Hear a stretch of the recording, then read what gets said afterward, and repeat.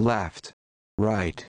Hello there. Thank you for joining this episode of Sip Talk. Today, we're talking about NFTs. We're talking about Web 3.0. If you're not familiar with NFTs, well, you might be a little late. But Web 3.0, that's some new stuff to me. So listen on. You certainly learn a little bit more. And you will definitely finish listening to this podcast knowing the difference between Web 1.0, Web 2.0, and Web 3.0. So check it out. Let me know what you think. Throw some comments in there if you learned anything or if we missed anything. Remind us with some exclamation points. All right, see you on the other end. This is Sip Talk. Grab a drink and enjoy. Of course, it's good.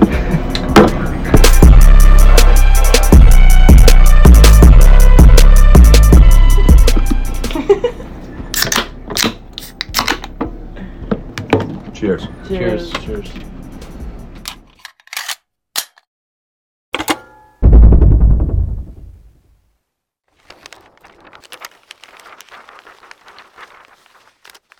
Hey everybody, this is Sip Talk episode 152. My name is Justin DiGiulio out of my basement in New Jersey, joined as always by James the Bosnator Boswell out of sunny Charleston, South Carolina. James is a philosopher, an accountant, professional referee, and a bartender. And today we have Yahya Ahmed, crypto NFT expert. Not so great with changing the batteries on his smoke alarm, as we can hear the smoke alarm beeping in the background. So today we're talking about NFTs. We're going to talk about Web 3.0, which is something that was not on my radar until you sent me a text the other day, and then I started doing a little research. So I'm hoping you can shed some light for me and for some of the people listening and watching, because it's very new to me. So I imagine I'm not the only one. What is Web 3.0? Well, we're going to get there. In the meantime, we got to listen to Yahya's smoke detector beep obnoxiously frequently. If it was only connected to the Wi-Fi, you could turn it off. Do you have more than one smoke detector that's beeping right now? No, it's just one. It's the one in the basement. Oh, okay. Well, basement is a good place to have a smoke detector. There's got to be more than one. Well, there's like 7 in the house. Okay, yeah, the cadence there is pretty quick. So smoke detectors are mostly a pain in the ass. I've never had an experience where a smoke detector has helped me. I lit something on fire a couple of months ago in the garage, and I had like 6 smoke alarms stored in the garage. And they were all over the place, and there was just this obnoxious beeping, and I couldn't get it to stop. I was just tearing these things out, ripping batteries out left and right. So either way, sorry for the delay. If you guys are watching this live, we were delayed by a parakeet on the loose. Apparently, Yahya had a parakeet escape, and we had a slight delay. So, Yahya, you want to tell us a little bit about yourself and how you know so much, how you know more than we do about the Web 3.0 and about some NFTs? So honestly, obviously everybody knows cryptos got really big in the recent years. Everybody just hopping on the train. Crypto has been around for what, like in 2021, 12, 13 years now.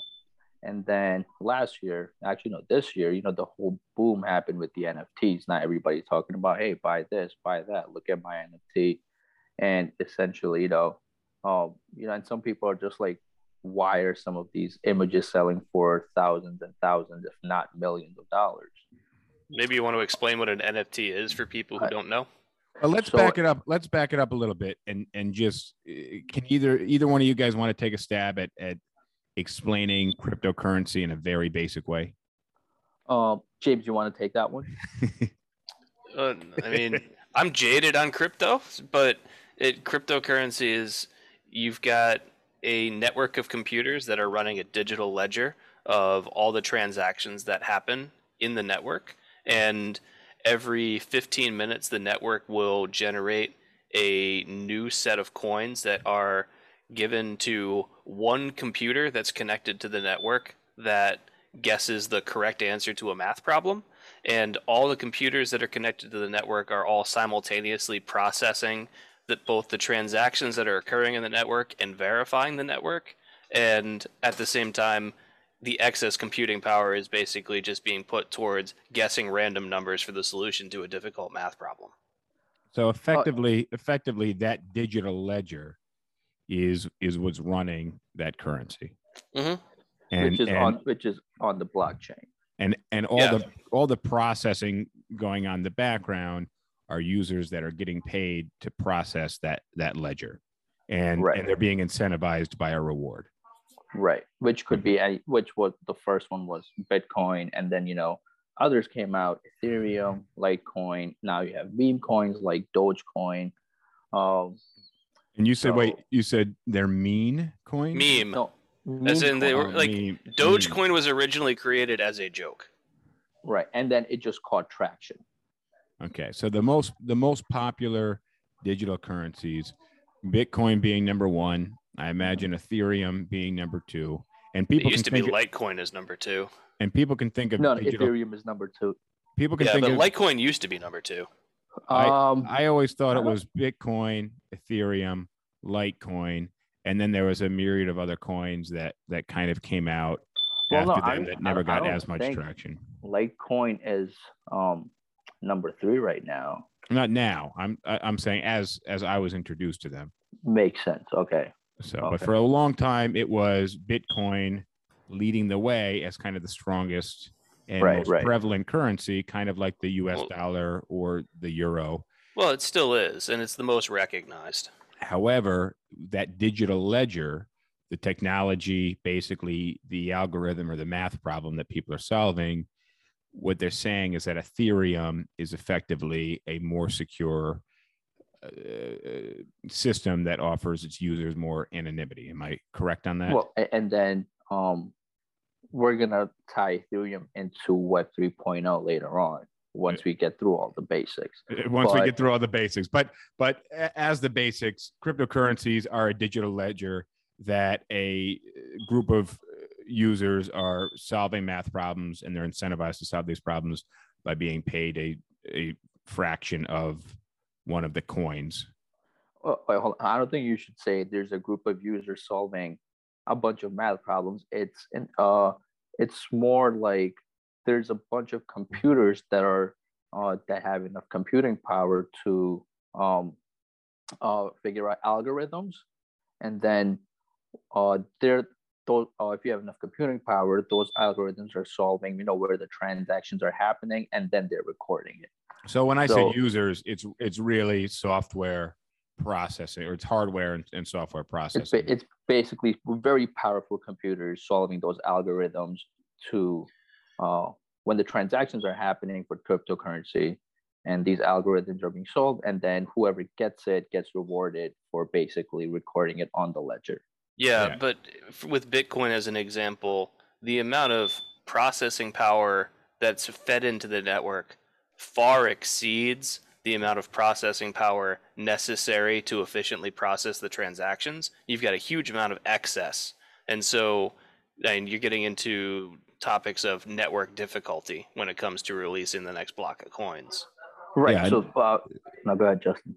I was just, but effectively, there are people that own the machines that are running the algorithms to solve the problems, and those people are rewarded in Right. cryptocurrency. So when I said Yes. users, I should have said, what's the word for the machine that's trying to crack the crypto? Well, it's there? any kind of hardware. You can have CPUs, you can have GPUs, GPUs. or you can have ASICs, which is application-specific integrated circuits. And ASICs are basically hardware that are designed only to be good at running a specific type of algorithm. So you can buy ASICs that are tuned to mine for any one of the main cryptocurrencies. Oh, and so if you- mining. Mining was the word I mining was is but you can have like an ASIC for Bitcoin, and if you were to try and mine Litecoin off of a Bitcoin ASIC, it basically wouldn't work because the hardware is designed specifically to be efficient in generating answers to the type of math problems and the type of algorithms specifically for one type of coin. So like if you were to plug an ASIC into your computer and trying to have it like run a video game or like run any other program besides a Bitcoin mining program, it wouldn't do anything. Okay. So I think we have a basic understanding of what cryptocurrency is, or kind of how it works. And so it's basically a digital ledger that there's a lot of machines that are being incentivized to keep the ledger active and accurate. And people use that currency right now mostly as an investment vehicle, much more so as an investment vehicle than as an actual currency. That's why a lot of people have issues with this, because one, as an investment vehicle only, it's not really a currency. And as an investment vehicle, it's highly volatile, which makes even using it as a currency very difficult. And using it as an investment very difficult because it is highly volatile. For those of you guys who are watching us live on Instagram, Facebook, TikTok, if you guys have any questions, throw them in the chat, or you can check out my Instagram profile, and the link in my Instagram profile, you can join and ask a question on audio. So you can jump on the Zoom session with us, audio only, and ask your question. All right. So in order to kind of explain how NFTs work and what Web 3.0 is, where do we go next? So we understand how and what a cryptocurrency is. Yeah, I want to explain what an NFT is. So NFT, I'm pretty sure like anybody who's listening to this, you've kind of basically heard about it in passing or whatever. It's basically called a non-fungible token, something that cannot be duplicated. Right now, and like it seems like NFTs are just these pictures of cartoons being sold online, like I said, for like thousands and thousands, if not millions of dollars, right? But essentially, what gives it so much value is because it can't be just pictures. It can be anything. You can have you can have pictures. You can have people are releasing their albums, new music albums as NFTs. You can have contracts. Literally anything that's on the internet, or like it can be an NFT, right? A movie. Well, so like an NFT is kind of like a digital ownership rights, where if you buy the NFT, you have the rights to the use of that image or song or whatever. Exactly. And because just like the cryptocurrencies, because they're on the blockchain, they're being recorded on this ledger. So whoever created it will always have ownership rights to it. They can backtrack it. It's going to be stored in their wallets and nobody else has it. So that's why they're so popular right now. It's right. And I think like a key difference with NFTs versus cryptocurrency is like the word fungible. So like if you have Bitcoin, if I have Bitcoin and I have another Bitcoin, right, like these two are the same. If I have one Bitcoin and another Bitcoin, you can't tell the difference between the two. They're the same. Right. But with NFTs, like you've got a comb and you've got a can. And so like exactly. You can't like if I have one NFT and I have two NFTs, it's not like I can just trade them and be like they're the same thing now. Because each item has a digital code that it can be traced to. Right, they're all unique, and the NFT is associated with some piece of digital artwork or whatever.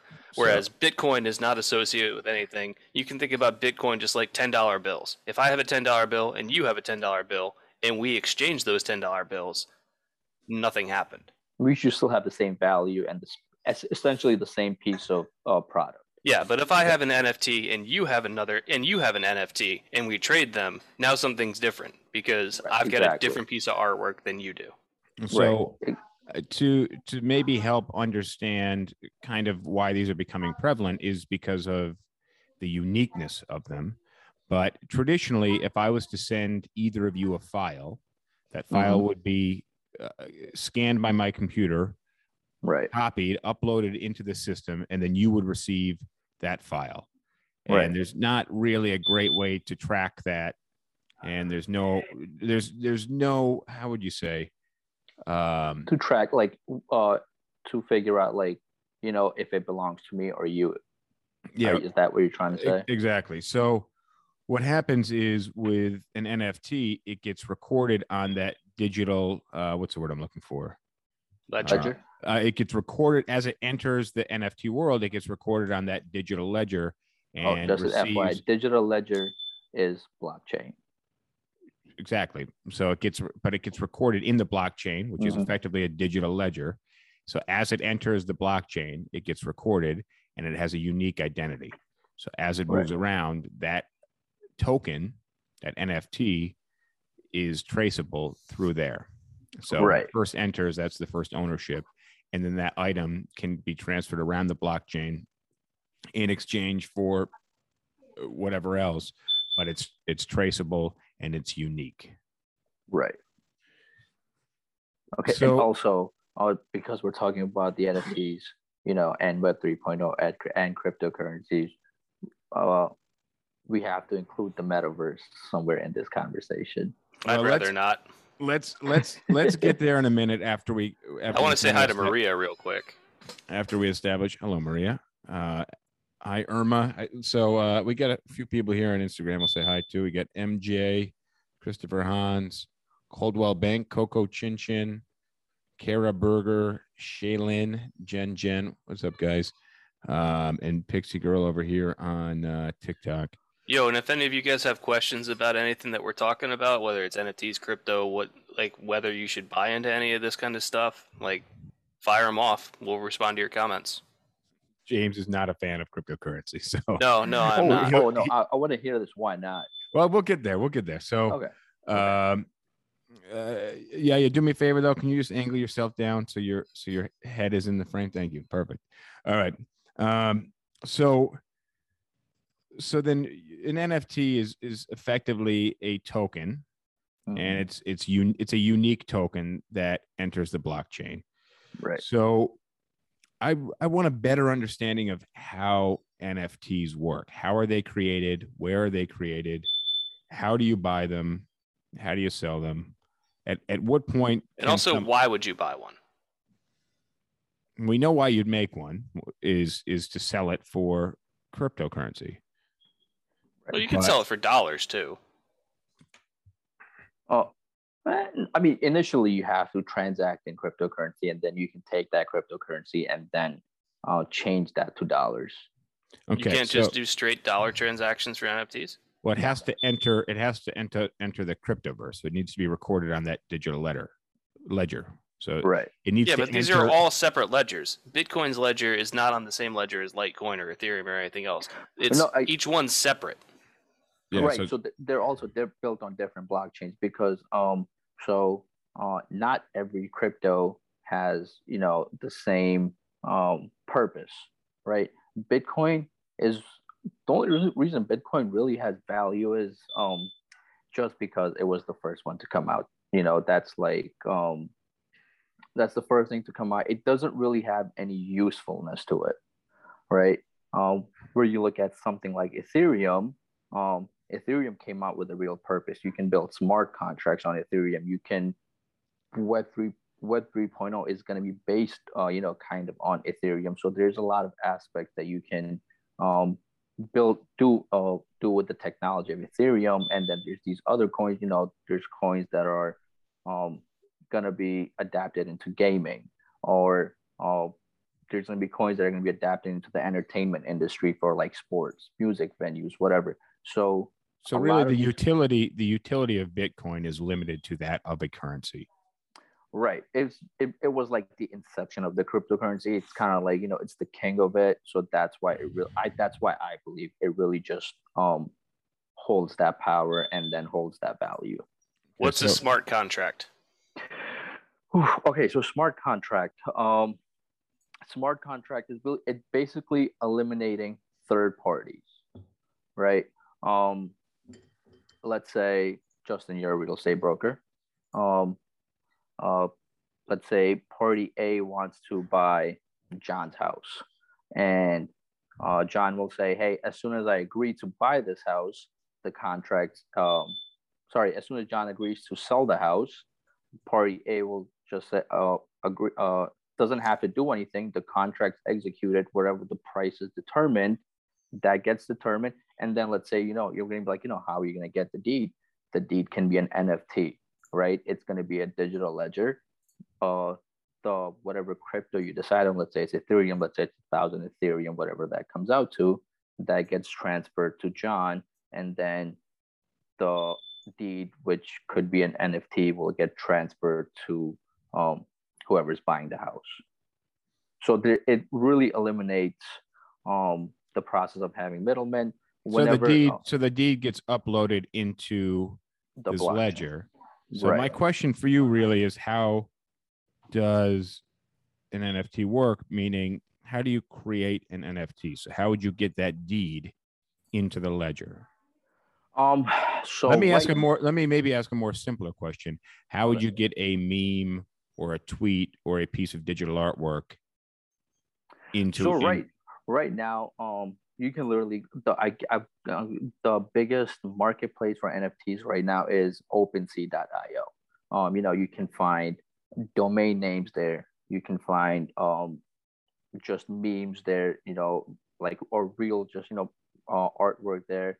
Right, you could just go on their website, upload a picture, whatever it is, and you just create it. You got to connect your wallet where you have your cryptocurrency. And you upload a picture, so I can take a JPEG.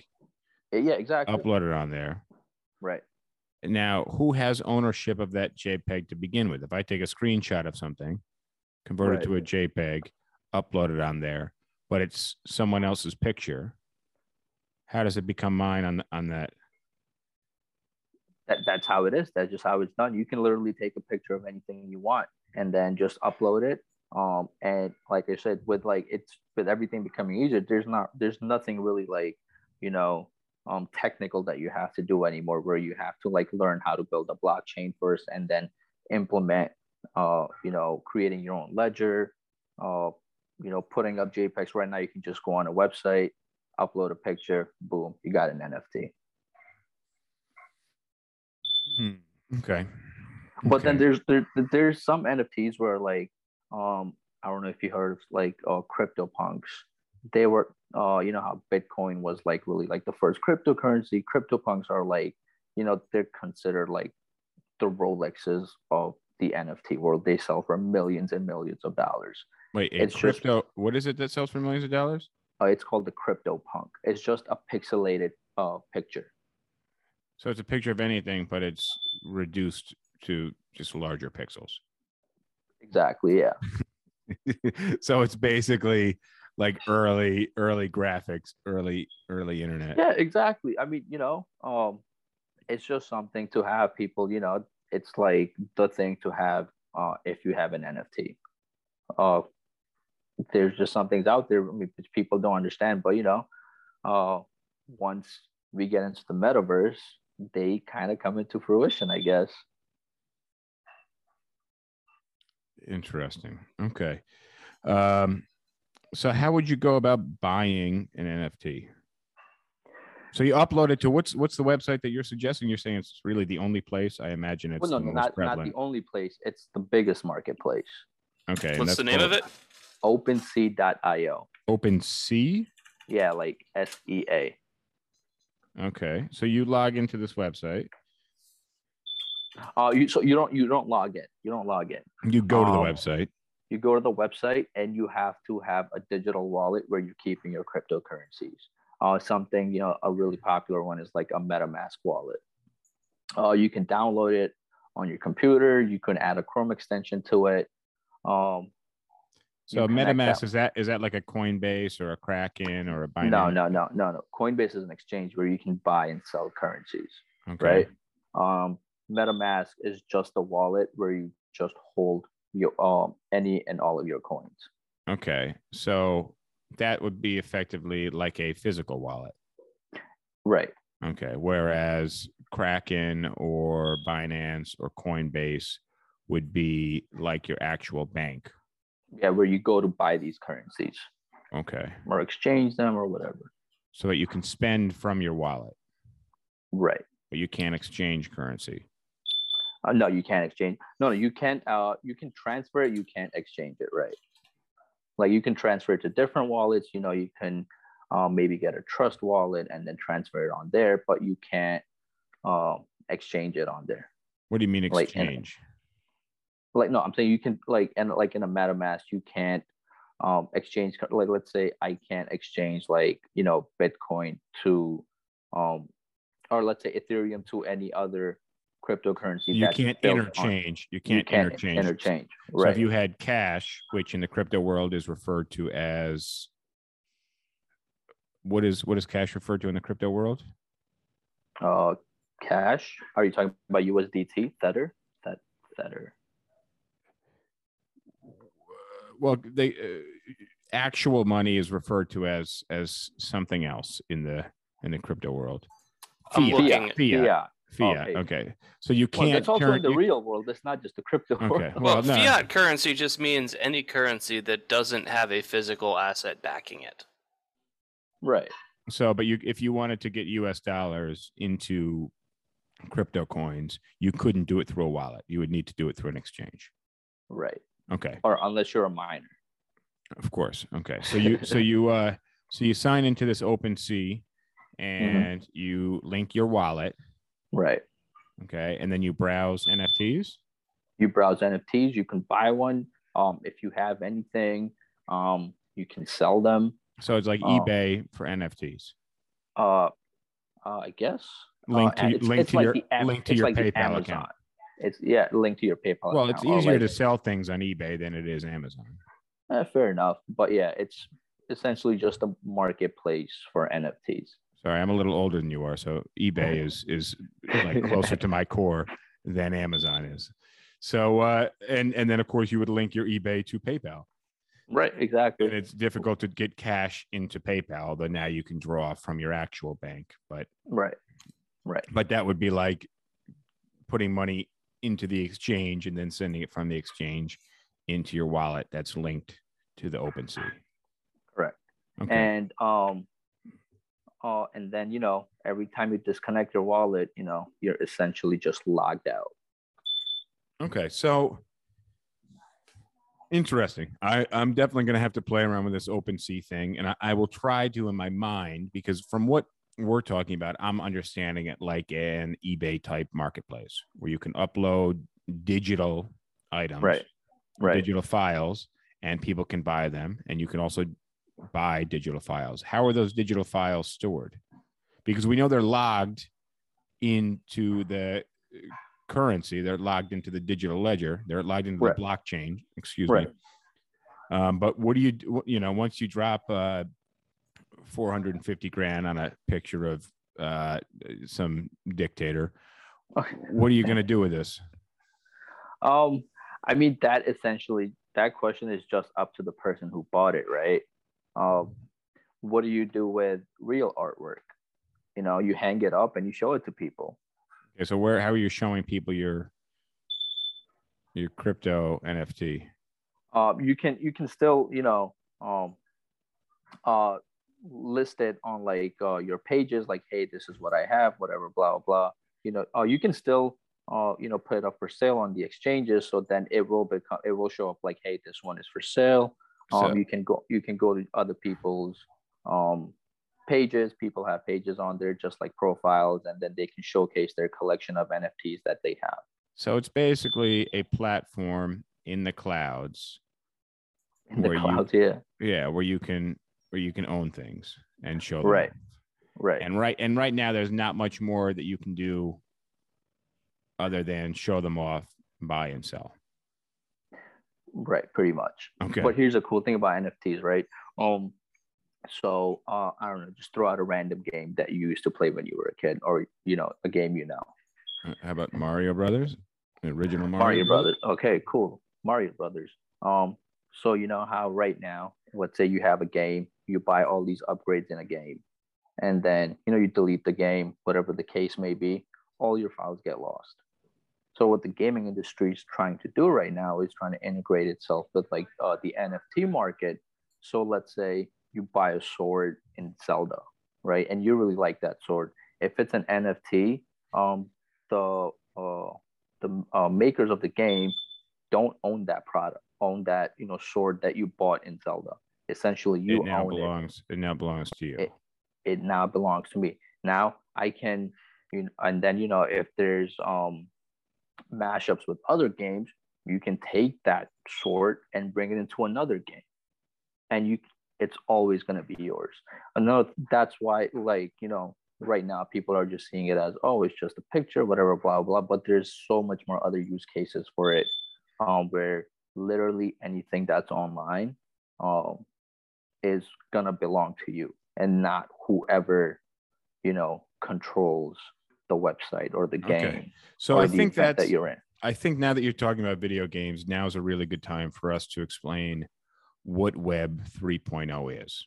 And I've done a little bit of research, but I want to first set the stage by explaining what Web 2.0 is relative to Web 1.0. So we're in a transition period now already from Web 2.0 into Web 3.0. Yeah.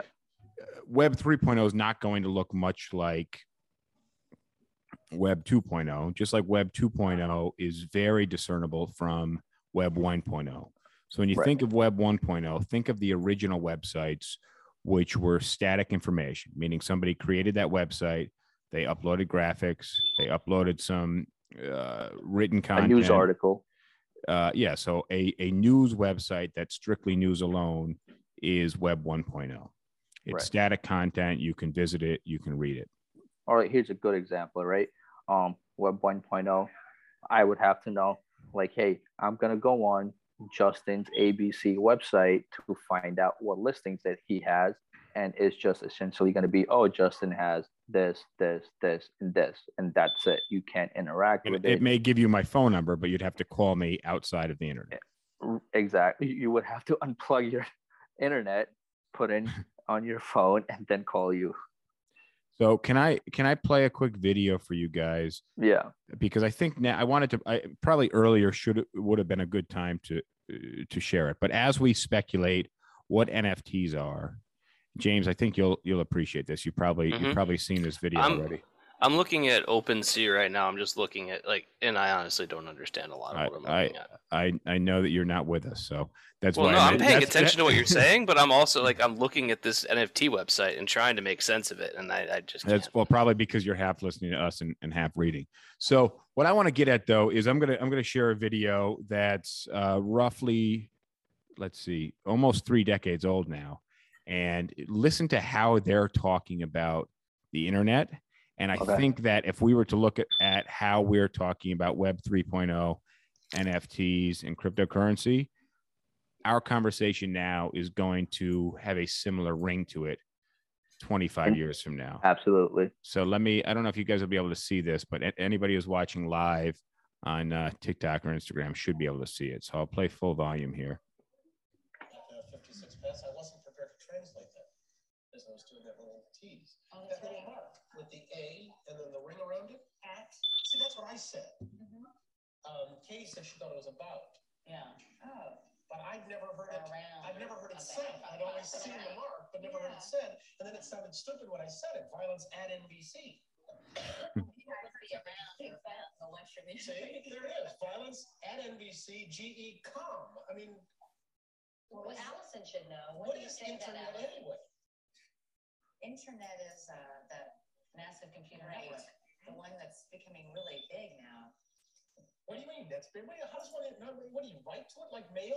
No, a lot of people use it and communicate with. I guess they can communicate with NBC writers and producers. Allison, can you explain what internet is?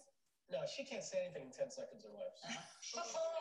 Allison will be in the studio shortly. What is it? It's a giant computer network made up of started from.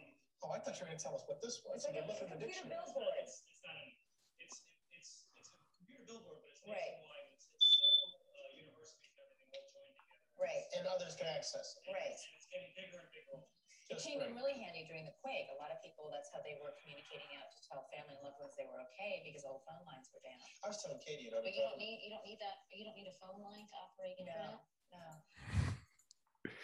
So they are completely clueless when it comes to understanding what the internet is. And, Oh, yeah. and at that time, you did need a phone line in 99% of the time to access the internet. So, Yeah, unless you were on like a university campus where they had a T1 line.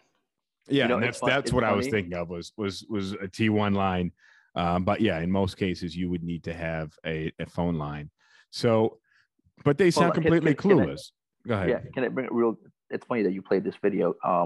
I was on TikTok the other day, and I just came across this video. It was Bill Gates talking to David Letterman, about the internet. I think it was like 1994.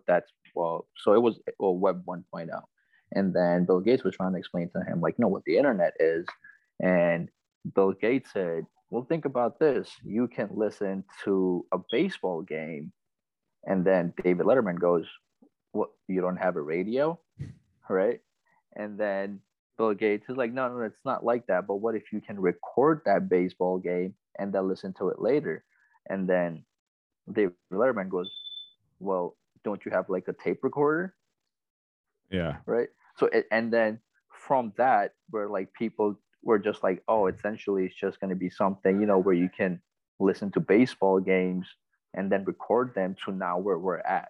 Well, I think what you're getting at, just like when we were talking about Ethereum versus Bitcoin, is there's a lot of additional utility that's built into it that's not being used Right. yet. So exactly. and also the 20-year conversation we're going to have when we're going to be like, yo, this is what we were talking about. Look at where we're at in 25 years. Well, it was our understanding of it that just isn't fully formed. Like James is looking at this website saying, I'm confused. In 20 years, we'll have a much more in-depth understanding of it. So I want to talk about because I was looking at that website and I was seeing like various pieces of art or whatever and the NFTs associated with it, and seeing some of them that were valued at like 50 or 60,000.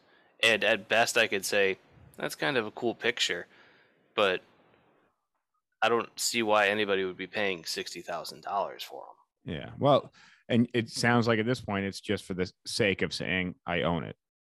But Right. So I want to talk about the difference. Web 1.0 static information. You go to someone's website they created and you can read information. Web 2.0 is much more interactive.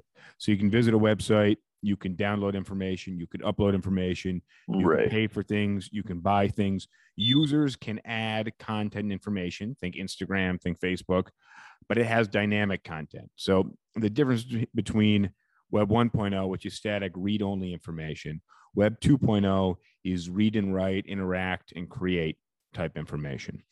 Right. Now, what's Web 3 then? Well, if you don't mind me taking a crack at this, because I'm trying to Go ahead. Absolutely. It's my understanding that you have a better understanding of this. So I want to share with you what my understanding is. You can correct me as I go. All right, get on with it. All right. Okay. All right. So Web 3.0 is more of a database. So it works like a blockchain. It logs the world's information in a more reasonable way than Google does using the blockchain. And using AI, it can access information with better capability. So rather than just keywords and numbers, using AI, it's able to comprehend a little bit. Web 3.0 might have some more natural language processing for faster and more relevant results. It also might include the Internet of Things. So, for example, and that's why I say we're transferring into it. We're in between Web 2.0 and Web 3.0. Right now, where my watch goes off when the garage door opens or the oven's preheated, I get a notification. Or your smart toaster tells you your bread is done. Or my, basically. I don't think it's gonna replace Web 2.0. I think they're gonna work side by side until the foreseeable future. Well, but Web 2.0 didn't replace Web 1.0. Web 1.0 turned into Web 2.0. Yeah, I guess you're right. Yeah, but there's lots of websites that still operate just as here's some content that you can look at. Well, no, fair, but like they can optimize that website where it is, and they can completely change it to make it more interactive. Whereas in Web 1.0, even if they wanted to, they couldn't do it. Like that's just their choice to just leave it like that, Well, what changed? What changed? How did Web 1.0 turn into Web 2.0? I mean, Hardware it's technology.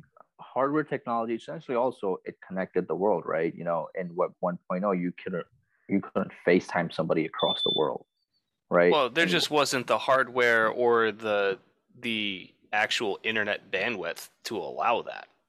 Like I that's remember when it took me 20 minutes to download a single song off Napster. And right. now you could like that same song would probably take me anywhere between 1 and 5 seconds to download Okay, today. and then okay, so I think because we're running out of time, the biggest thing about Web 3.0 is decentralization. Um, the Internet 2.0, when it first came out, the idea was everybody, is gonna have a say in it, right? And then essentially what happened was, the internet's still free, right? But there's a few companies that pretty much own it. Google, Amazon, Facebook, um, Twitter. They have all your data. They figure out what they can do with it. They can sell it. They can store it. That's how ads work. So you think you have control over stuff and ownership over stuff, but you really don't. Everything So is connected by everything goes to a server right now, right? so And that's where whereas everything is stored exactly whereas things will be logged in the blockchain in moving Web forward 3.0. and Whatever using go well ahead. so like we were talking about how Ethereum has greater utility because it basically has more options on it whether you use them or not than Bitcoin Right, does. Web right, 2.0 was allowed through hardware technology, right? So hardware technology meaning we had greater processing speeds, we had greater ability to process more Oops. bandwidth. That's all right.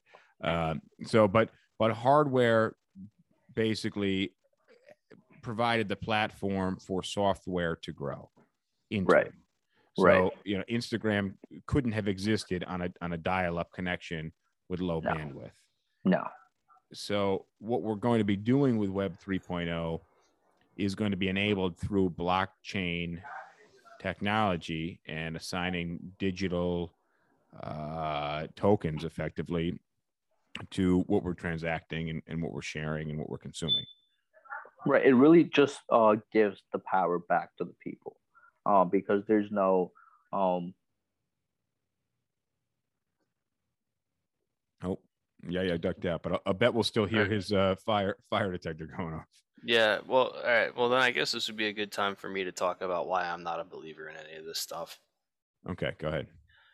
I just look at cryptocurrency in general, but Rosh is telling me to wait.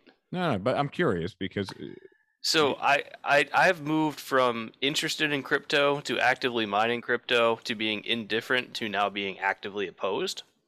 okay. Because I don't think that it actually provides any value. Like the resources that are put into both the production of the hardware for cryptocurrency and the resources that are put into maintaining the network in terms of the processing power and electricity, I see that all as a waste. Well, We could be using. Wait, can I rebuttal that real quick?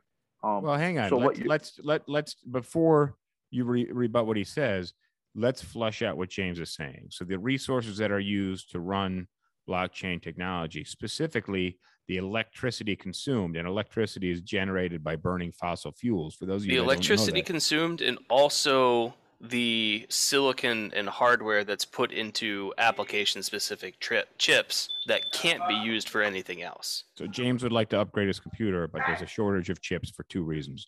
One, shipping chips around the US is difficult, and two, the primary purchaser of said chips are people mining cryptocurrency.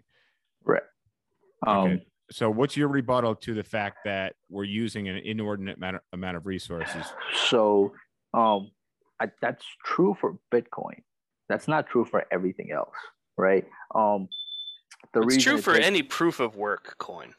Right. No, but the reason it's I know people always hear like, oh, we're using so much energy to mine Bitcoin or whatever, blah blah blah.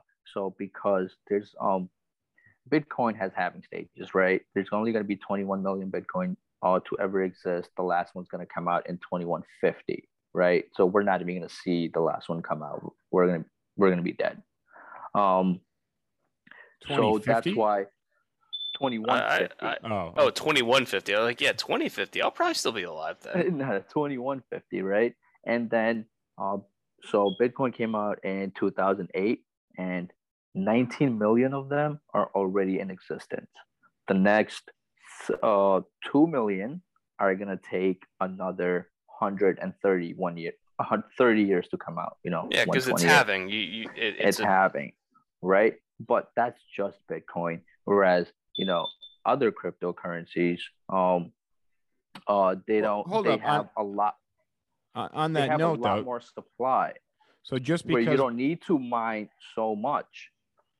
okay, but just because they're giving away less Bitcoin or they're putting more Bitcoin, fewer Bitcoins into the market, doesn't mean that we're going to take our foot off the gas when it comes to mining.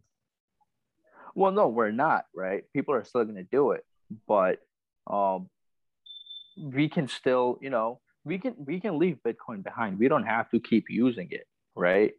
We can move on to other crypto. Let's say, in a year or two, when Ethereum's gas fee problems get solved, because they are working on the networks as we speak. It can take over the market cap. It can become the king. It can take over the market. Bitcoin might not be a thing in 50 years where people just be like, it's kind of useless. We don't really need this anymore. But right now, it just still holds that power. So I still look at it as you've got a certain level of processing power that's required to just maintain the network in terms of here's the ledger and here's all the transactions that are happening every second, and we need processing power to acknowledge them and verify them. Okay, but where is the network? The network is literally every computer in the world. You can't Right, but what I'm saying is that the amount of processing power required to run the network and the amount of processing power being pushed through the network are orders of magnitude different. And that excess processing power and all those chips and hardware and electricity that are being used above the minimum, my argument is that's waste. But I mean, I don't really think it's waste. How is it not? Well, I think I'm reading here that Bitcoin mining, Bitcoin alone, consumes around 91 terawatt hours of electricity annually, which is so more... to put that into perspective, that's about the power consumption of the entire country of Argentina annually.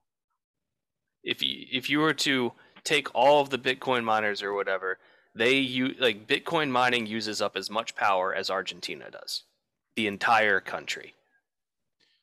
Which right. I think. But then, I mean, also as the world is progressing, we are moving towards clean energy, right?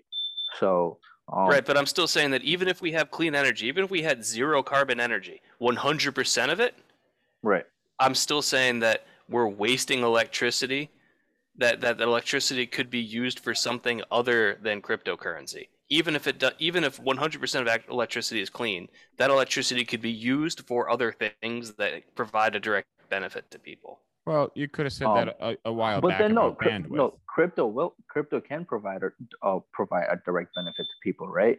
More than half of the world's population doesn't have a bank account, but literally everywhere you go in the world, people have a cell phone, right? Let's say now if Bitcoin becomes or cryptocurrency becomes widely accepted, like Venezuela is doing right now, and so it is going to help those people out that don't have access to banks, or banks are charging obscure amount of fees to keep your money. Banks can't fail, or they get bailed out. People don't have trust in these central organizations anymore, and that's why people are looking for an alternative, right? Where essentially they get to keep what's theirs, and they don't have to, they're not held accountable by anybody else for what they own. What about moving to a proof of stake instead of proof of work? I mean, that's also... James, could you explain that so that someone listening to this understands? So proof of work is going to be how much processing power you're contributing to the network determines how much reward you get. And Right. so the more processing power you put in, the more you get. And it's not it, Well, back up. What are because not I'm paying attention and I know what you're talking about. let me put it But when this you way. say processing power, what are you processing? So you're So you contributing own your a, processing power to the network. I've got a You- graphics card in my computer. If I were to choose to use my graphics card to mine Bitcoin, then my processor is going my graphics card is going to do two things. One, it's going to contribute some amount towards verifying the transactions in the network, and the other amount is going to be guessing at random numbers, hoping to find the next random number that unlocks the next block of coins. Every block of coins is going to be released every 15 minutes, and there's going to be some unique hash associated with that. And once one computer in the network guesses that number correctly, that computer is rewarded the coins. so that's so- what your processing power And so is doing. proof of process. work is going to it basically, if I've got one graphics card guessing 10 million numbers a minute and there's 20 quadrillion numbers to get there, it's going to take me a long time. If I've got 100 graphics cards trying to guess at that 1 in 20 quadrillion answer, well, I'm going to get there 100 times faster. So it's all about, and if I've got, and that's proof of work, is the more hardware you have working for the network, the higher probability you have of getting a piece of the next block of coins that are released. And you're proposing Most people, when you're proposing changing away from that, you think proof there of might be a- stake is going to be what percentage of the total coins in circulation do I own? And then I'm rewarded based on that. Well, that doesn't sound like a very good system. Well, it eliminates the waste problem that I've talked about, where the vast majority of power going into the Bitcoin network is not used to validate transactions and maintain the network. It's used to solve the next math problem to get the next block of coins. Right, but as you go along, you can work on the technology where like no one knows who created Bitcoin. Like let's go on, first of all, let's just get that out of the way, right? No one knows who created Bitcoin, but something like an Ethereum, we know where it came from. We know who created it. We know we can see the exact technology behind it. We have people who are running the show. They can figure out ways to tweak the technology where it's not using as much power going on in the future. And then when it's widely being accepted, when it's widely accepted as payment, people will figure out this is what we need to do, so it does not turn into another Bitcoin where it's just wasting energy. So I mean, that is being worked on. It's like as Ethereum 2.0 is being worked on right now, where because gas fees are so ridiculously high because of that use of power. And they are trying to fix that actively. So it's not just a thing where, if it happens once, it's going to keep happening. Well, so that's my primary objection, is the waste of electricity, but it's also the building of application-specific chips that can only be used for a certain type of crypto mining, and they have no use outside of that. And those are and it's having a real-world effect right now in terms of computer chip availability for all sorts of consumer products, be it CPUs, GPUs, and also CPUs and GPUs that are used in things like cars or appliances. Yep. And so because there is so much profit available in the cryptocurrency market right now, the people that make these application-specific chips are able to pay the factories that make the wafers more than what GM or Toyota would be willing to pay for the chips. So the manufacturers are following the money, and the money is coming from Bitcoin and all these other cryptos. And what I'm saying is those chips are being wasted. They could be used on something else that provides actual value to people instead of basically guessing at random numbers and very small percentage going towards actually processing the blockchain. So guys, we're running a little low on time. So James, you shared that you're against it for a couple of different reasons: energy use and the use of the hardware that it takes to use the energy to verify the blockchain. Yeah, two types of resources, in my view, are being wasted and could be better allocated to things that directly benefit people. And plus, also my understanding is you don't like the volatility of the currency. No, I don't care about that. Like, if you want to invest in something that's volatile, that's your decision. You can look at the charts and decide whether or not it's something you want to buy. All right. So yeah.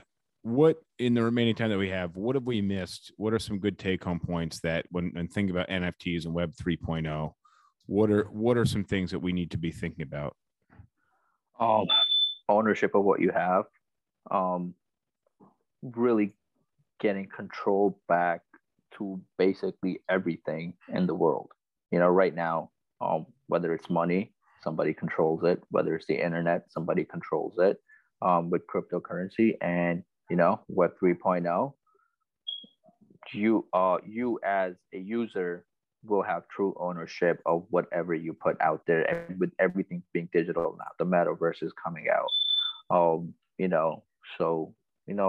Physical things, everything's going to be digital. So, and you need to have control over it. You can't give it to, the same people that have had control over it for the past 50, 60, 70 years.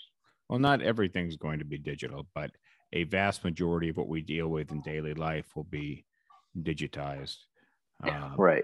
And having control over it and ownership of certain items in that on that plane of existence, whether it's right. whatever blockchain platform it is, will become increasingly important over our lifetime. And that includes ownership of who you are. So something else about Web 3.0 is that as you travel across the internet, you carry with you your identity. Exactly. Yep. Right. So with Web 1.0, you didn't really have much of an identity when you were viewing a web page. Web 2.0, you do have an identity, but Web 3.0, you'll be able to carry that identity across platforms. So on Facebook, you're your username on Facebook. On Google, you're your username on Google, et cetera, et cetera. My understanding with Web 3.0 is you'll also be able to carry your digital identity. You'll have a unique token that belongs to you, and you can carry it in whichever way you'd want and apply it in whichever way you'd want across platforms, which gives you actually additional privacy because you can travel to different platforms and websites and control how much of your personal information is released. Right. And then all that information, whatever you put out, is going to be in your digital wallet, which only you have access to. What if you lose the key for your wallet? Oh, then you're fucked. And you really are. I think that's the actual truth of the matter is if you lose the key to your wallet, you are truly fucked. So there are no pink slips on cars. There are no car titles. If you have the key and if you lose the key, the car is gone. Throughout the past few years, I've made so many wallets for just different things. I have one now. I don't even know where the rest of them are because I can't remember the passwords. I can't remember, and then I can't remember the key, the codes. So I'm just like, it's gone forever. Yeah, that's a major problem, especially when it comes to locally stored wallets where people keep a wallet on a hard drive or something. Like if you lose the hard drive, it's gone. Right, exactly. That's very scary. That's very scary, especially considering you could have the vast majority of your wealth tied up in Bitcoin or Ethereum or Litecoin or Dogecoin or Ripple or any of these other coins. Definitely, I'd love to have another conversation about a better way to demonstrate people how to enter the crypto market. And that's a good idea. Maybe a bit of a more hands-on demonstration in how to enter the NFT market. But I got a little learning to do. I think this was a pretty cool conversation. I feel like I learned a lot just about Web 3.0 and NFTs in the research that I did and then able to explore that research in this conversation. So I want to thank you guys for that. I definitely don't think anyone has won James over on cryptocurrency. They all Yes. come around. No, I've moved the opposite direction. 7 years ago, I was a believer in it. Now I'm not. So, but either man. way, Even the banks have come on board now. Even they're like, yo, we're not missing the train anymore. all right, quick. Yeah. If somebody has a question for you, how can they reach you? You can give them my Instagram. All right. What's your Instagram? Yeah, Ahmed Official. Yahya Ahmed Official. So if you guys have crypto questions, reach out to Yahya at Yahya Ahmed Official. James is. You might on want to post his Instagram in the YouTube in the YouTube description or something. James is on Twitter. Get off my lawn 204. I want to thank you guys and thanks to Rashka Lab for many of the comments. Catch you guys next time. Thank you very much. Cheers, gents. James buying NFT. No. Adios. All right, take it. All right, that concludes this episode of Sip Talk. Thank you for joining. I hope you learned something. If you did, throw us a thumbs up. Give us a little like. And if you don't mind, we would greatly appreciate you sharing, you commenting, you subscribing. Any interaction helps us. And thanks for that. So see you guys next time. I like PBR. I just got priced out of it.